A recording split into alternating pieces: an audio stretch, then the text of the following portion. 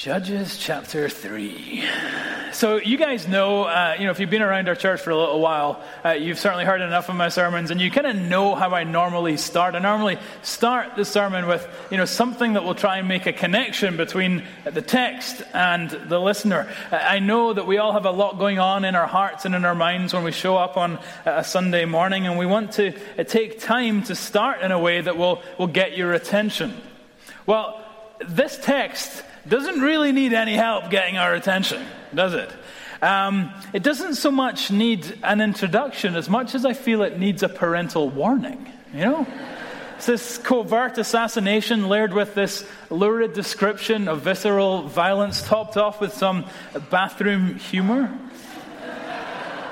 I mean, think about it. If you walked in and your kids were watching this movie, you would turn it off. Turn this thing off. Or even here in the church, I guarantee you, friends, they have not flannel graphed this one, okay? Or can you imagine, you go and pick up your kid this morning, and they're like, I did a picture, right? And you're like, it's the king just after he died, and you're kind of like, you wouldn't come back, right? What is this doing in the Bible? Would we be better off focusing on a New Testament passage and focusing on Jesus? We say no. We say 1,000 no's. Why? Because we're going to focus on this Old Testament passage and focus our hearts upon Jesus. Two things that we're going to see in this text. One from King Eglon, the second from the deliverer Ehud. First of all, from King Eglon, we get insight into how sin works. Insight into how sin works. Let's look at this together. Picking up in verse 12 with me, we see that the Israelites again do what is evil in the sight of the Lord. The land has had rest for 40 years, but now their leader dies, and with his death come new expressions of disobedience, new expressions of rebellion. In verses 12 through 14, the Lord acts, sending them into oppression. Why? To wake them up, that they might, in fact, return to him. Now, what form does this oppression take? We read that it takes the form, strangely, of some fat Moabites. First of all, their fat king. Look in verse 17. Ehud presented the tribute to the king of Eglon. Now, Eglon was a very fat man. But it isn't just the king who's fat. If you look down at verse 29, we see that the rest of the Moabites are fat as well. The word that's translated there, do you see they killed at that time 10,000 of the Moabites, all strong, able-bodied men? The word there, strong, is literally the word fat. Perhaps because it's dealing with warriors, they translate it as strong here. But I think a better translation would be fat, powerful men. The king is fat and the followers are fat. The Moabites have an obesity problem. Now, here in these United States of America, we understand that, right? Per capita, the most obese nation in the world. Do you know the second most obese nation in the world? This is great. Scotland! Our great nations unite over pizza, Who knew? So we understand this. But what does this obesity have to do with oppression? Important for us to understand that the Bible here is not descending into some just cruel name-calling, the kind of thing you'd hear in the playground. Nor is this fixation with weight the expression of some kind of juvenile sense of humor. It's not just there to add color, to add and get a laugh. No, the key word to help us understand this is in verse 15. Do you see the word tribute there? It was common for a conquered people to bring payments to the conquering king, to bring tributes to the conquering king. Now, the king would accept all kinds of different payments. He'd accept silver, he'd accept gold, he'd accept cattle or sheep, he'd accept, Visa, MasterCard, American Express, he'd accept whatever the people brought him. But the Israelites didn't bring him any of those things. What they did was bring tribute. And a word here that's often translated as grain. It's used right throughout Leviticus and all the way through Numbers to describe the kind of grain offerings that the Israelites were meant to bring to whom? To God. to describe the kind of grain offerings that they were to give to the Lord. So the irony here would not be lost on the original readers, that what had been intended for God is now being offered to this king and to his hordes. The Moabites here are getting fat off what should have been God's. And what are the Moabites doing in response? What do they give Israel in exchange for this? It's slavery, domination, cruel oppression. Here's the point. Here's how sin works. Sin, it offers so much, but then it takes everything you have in exchange for oppression. It offers you so much, there's an allure to it, but it ends up taking everything you have in exchange for oppression. When we reject God and give to others what belongs to Him alone, we find that our sin always ends up oppressing us. This is why Paul will say in Romans that we are under sin, or later in Romans that we are slaves to sin. Thinking about this week, my mind went to Lance Armstrong. You remember his story? A cancer survivor who won and then was stripped of 7 Tour de France titles. He says that his healthy competitive spirit turned into a ruthless desire to win. He sought meaning, he sought significance, he sought purpose in victory, not in the Lord. And it ended up destroying his life. It took him to drug use. It took him to a huge cover-up, to lie after lie after lie, to bullying and broken relationships and a failed marriage and a disgraced reputation. It offered him so much, there was this allure to it. But in the end, it took everything he had in exchange for oppression. I think the sad reality is this morning, for all of us, certainly for me, that we've experienced this in one way or another. Do you know what it is for you? Do you know what sins have had or still have a power over your life? What are those things that you spend an inordinate amount of time thinking about? What are those things that you spend a disproportionate amount of money on? What are those things that make your life worth living? Those things that you can't simply imagine living without? What are those good pleasures, be it sex or alcohol, that you've started to abuse? What are those things that will cause you to neglect your family or other priorities? What are those things that you'll drop everything for? What are those things that get your emotions all out of whack? You become anxious and angry and defensive. We know this morning, right? We know that whatever it is, whatever sin we've allowed to have hold in our lives, any sin that has power in our lives, we know that ultimately it will make us miserable. Right? That while there's an allure to it just now, no one was ultimately ever happy because they rejected God. Sin is like the fat king Eglon, a cruel and greedy slave master whose wages are death. Sin overpromises and underdelivers every single time. We think it will make us happy, and in the end, it never does. And I wonder this morning, perhaps God is calling us as a church or calling us individually to hear some of the specific things that He's put on our hearts. When I ask, what are those sins that have power in your life? Do you know instantly? Is there something that your mind can very quickly go to that you recognize has that kind of power? And if that is you, I wonder what it will take for you to flee from it and return to God. Because, sure, it might be being found out, like Lance Armstrong. Or it might be 18 years of oppression, like the Israelites. But wouldn't it be better if we just returned in this moment? The Lord loves His people in a feisty way. We spoke about this last week, and He's prepared to do what it takes in order for Him to call His children home. And I tend to be, unfortunately, hard-headed. I kind of need to go through these things often before I do. But wouldn't it be better if we just returned with the whispers of grace that He gives us this morning? That He's ready to receive you this morning without being found out and without 18 years of oppression. That whatever you've done, be it small or spectacular, He's in the business of welcoming us home.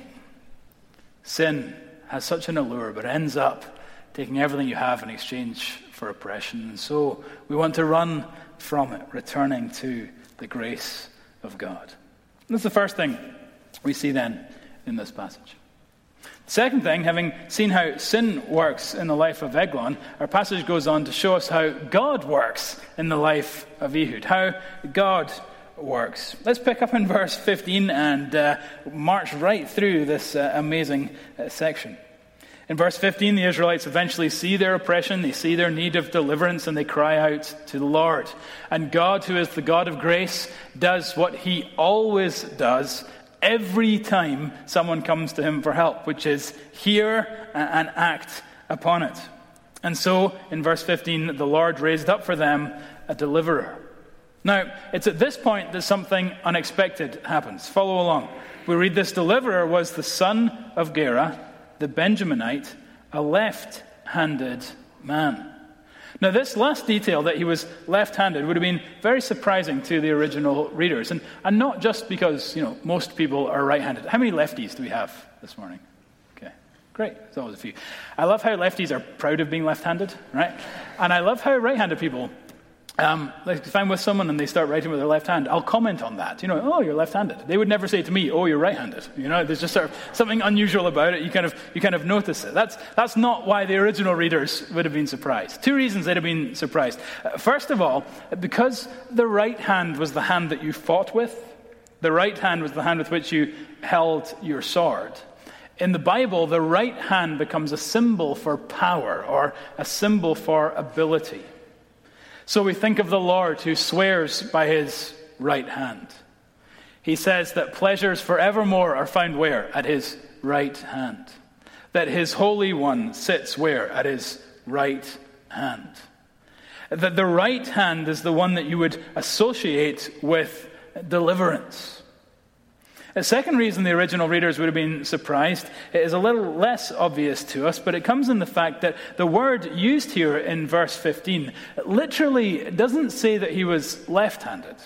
Literally it says that he was unable to use his right hand. So literally it doesn't say, Ehud was left-handed. Literally it says Ehud was unable to use his right hand. So he wasn't naturally left-handed.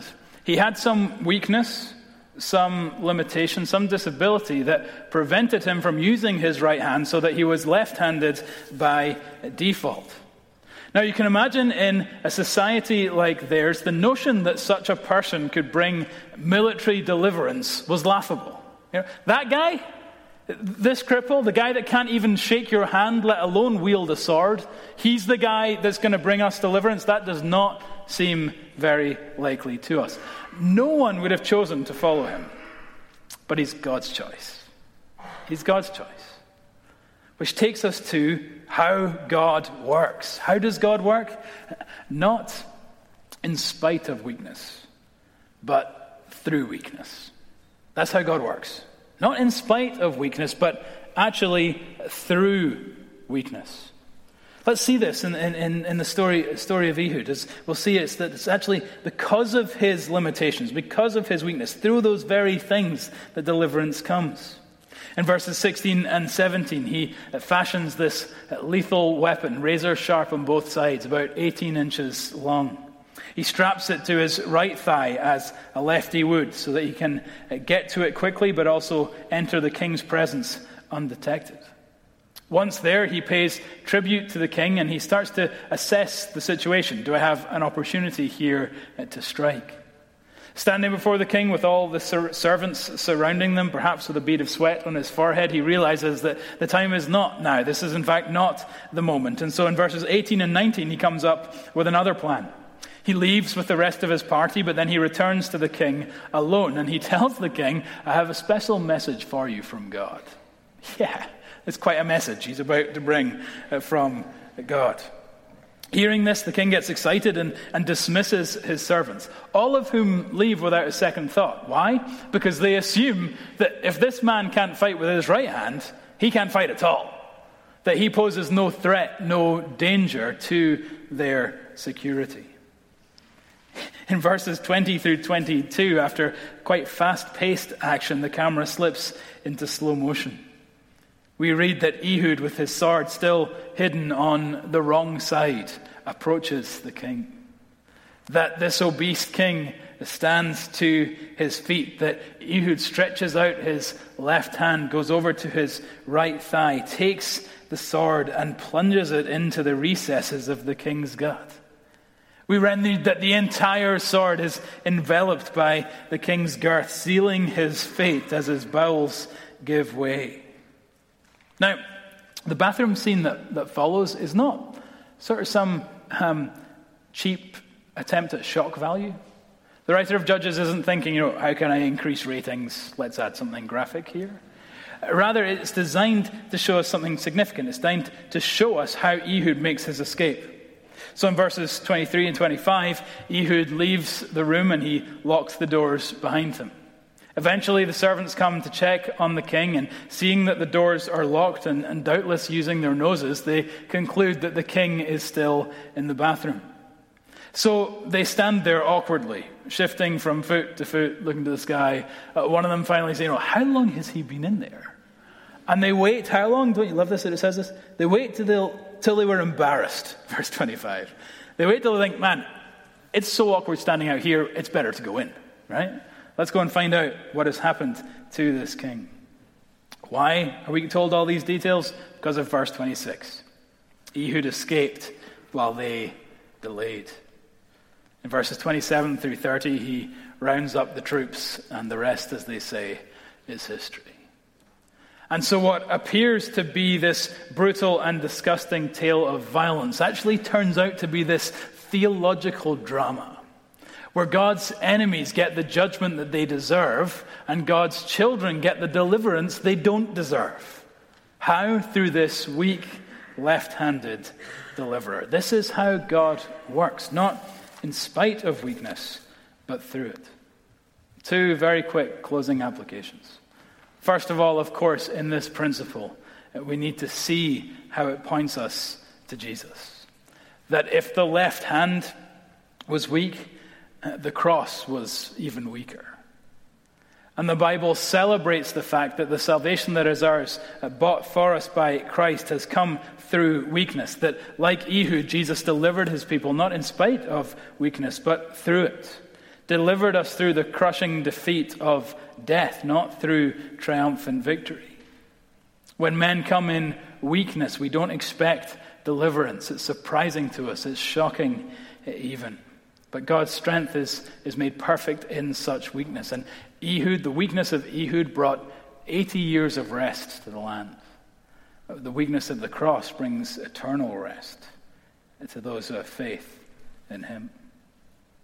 A secondary application of this principle is that having seen it in Ehud, having understood it in Christ, through Christ, we then also need to see how this principle should be present in our own lives. How we should be conscious that God doesn't work in spite of weakness, but through it. See, we live in a culture, and particularly in a town, that doesn't celebrate weakness. We live in a culture and a town that celebrates strength and power and success. But the Bible suggests that if we're to be used in God's economy, we have to celebrate our weakness. How does celebrating our weakness make us more useful? I have 7 reasons here that I'm going to have to put on our blog. I don't have time to go through them just now. So in lieu of that, though, let me close with one picture. One picture to help us get our arms around this. And it comes, unfortunately, not from great reading, not from great prayer and meditation, but from Facebook. So forgive me. But I came across this video on Facebook this week, which is really, really interesting and kind of gets at what I'm driving at here.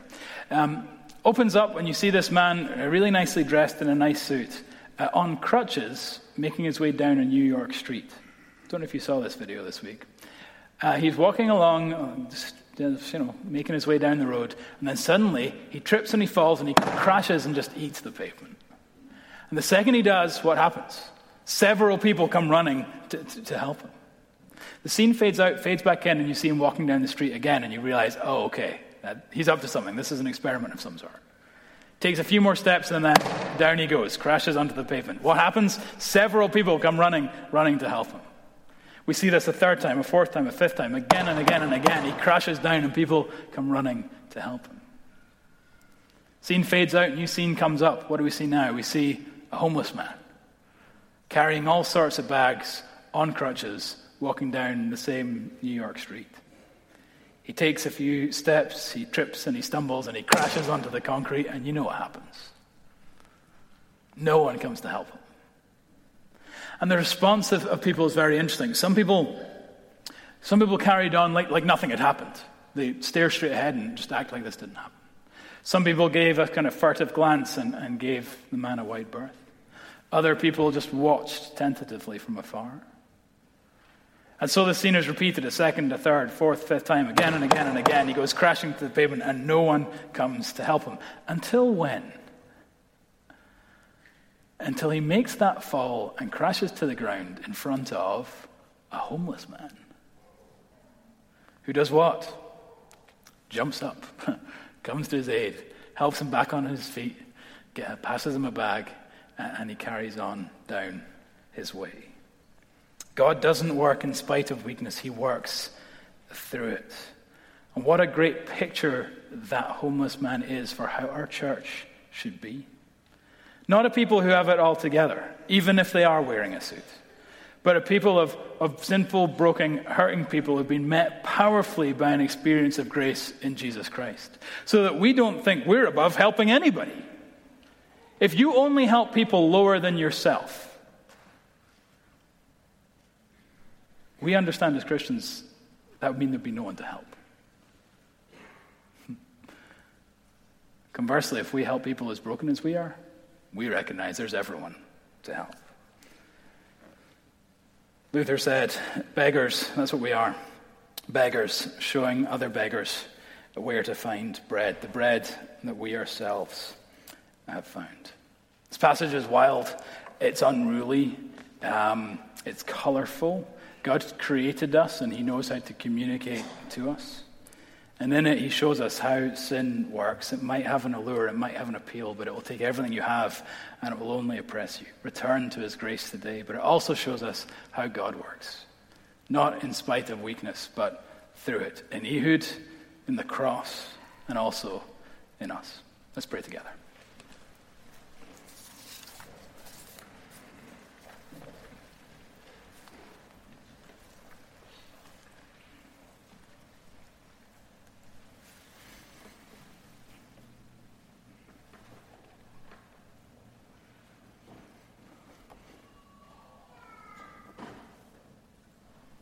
Father, we thank you that in reflecting on the gospel there is such delight.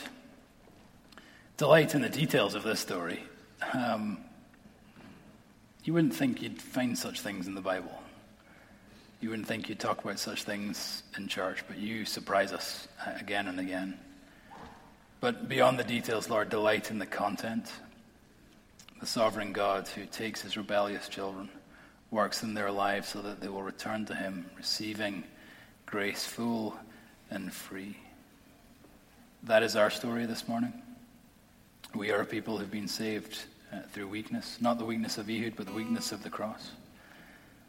We thank you for that great reality and ask that you would enable us to see more and more how you will use us if we will come to you, not in strength, not with pomp, not with ceremony, but in our own brokenness, to be used by you. These things we pray in the happy name of Jesus. Amen. Friends, let's stand together and sing our song of sending.